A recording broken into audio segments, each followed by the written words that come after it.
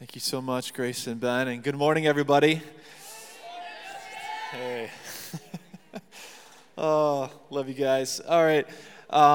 So some of you may know this already, but by way of reminder, our theme for this year of Abundant Life, coming from John 10:10, one of the threads that we've been weaving through the fabric of the journey that we've been on is unpacking and developing a full perspective of what a pro-life viewpoint is as a follower of Christ. So all the way from womb to tomb, and we've looked at several other vantage points and perspectives regarding abortion, adoption, embryo adoption, and have had numerous chapels already around that. But today, we're going to continue in that, and we have a representative from the ministry, Johnny and Friends, talking about the dignity and value, particularly around the end of life. And so let me tell you a little bit about our speaker and invite her up and pray for her and for ourselves as we hear from her this morning. So Bethany Walker has worked in public policy for over a decade on issues within the pro-life, end-of-life, human trafficking, and disability sectors. She's received her master's in bioethics from Trinity International University, and she's currently serving as the manager of the Public Policy Center for Johnny and Friends. And for those of you not familiar, Johnny and Friends is a ministry, international ministry, committed to bring the gospel and practical resources to people impacted by disability around the globe. So would you join me in please giving a warm Northwestern welcome to Bethany Walker.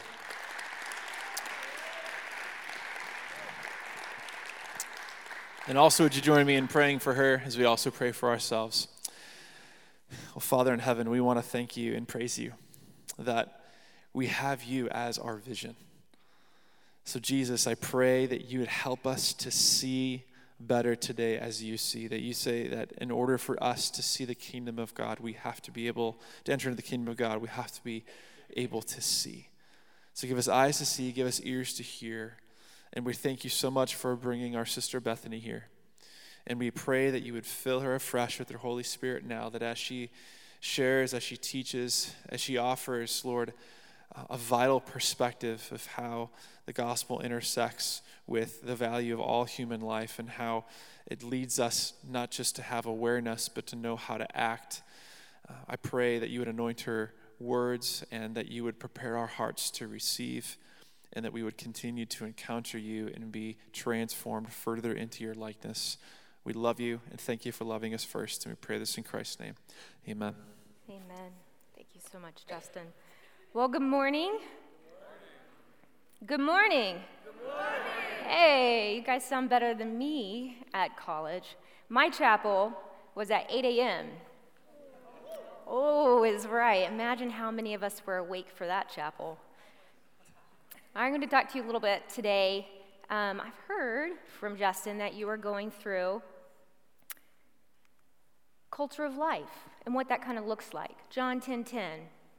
You've seen that there's a comparison there that's happening. You have the thief that comes to steal and to kill and destroy, and then you have those that Christ has come that they may have life and may have it more abundantly.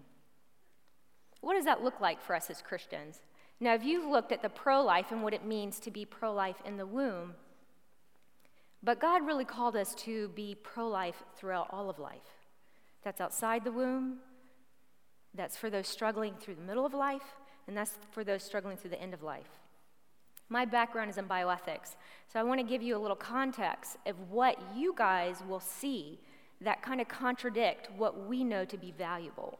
And it's really important nowadays. We will be the decision makers on a lot of issues that are going to call into question the value of life.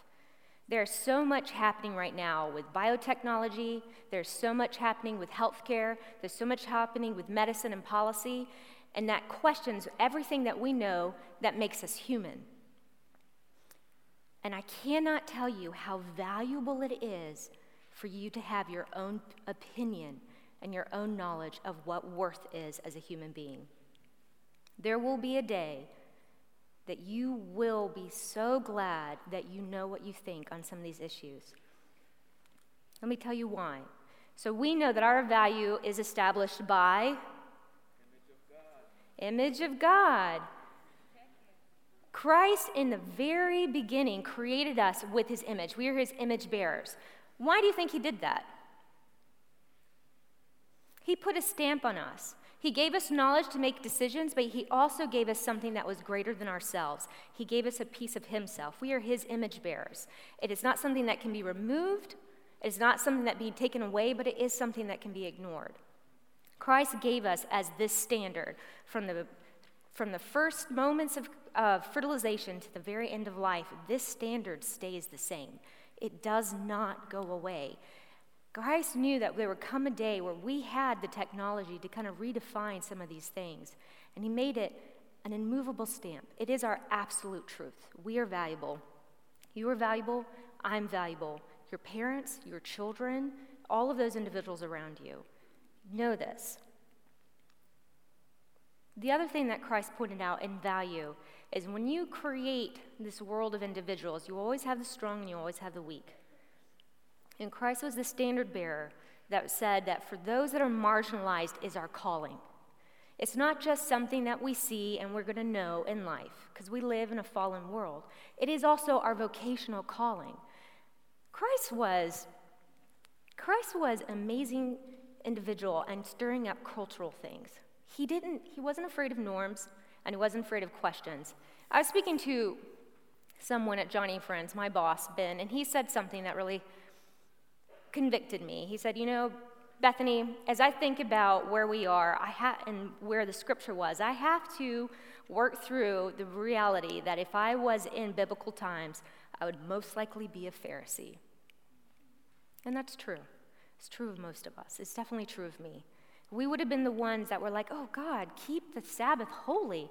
But Christ was the one that healed a crippled man on the Sabbath and said, really, are you going to allow someone to suffer while you worship God?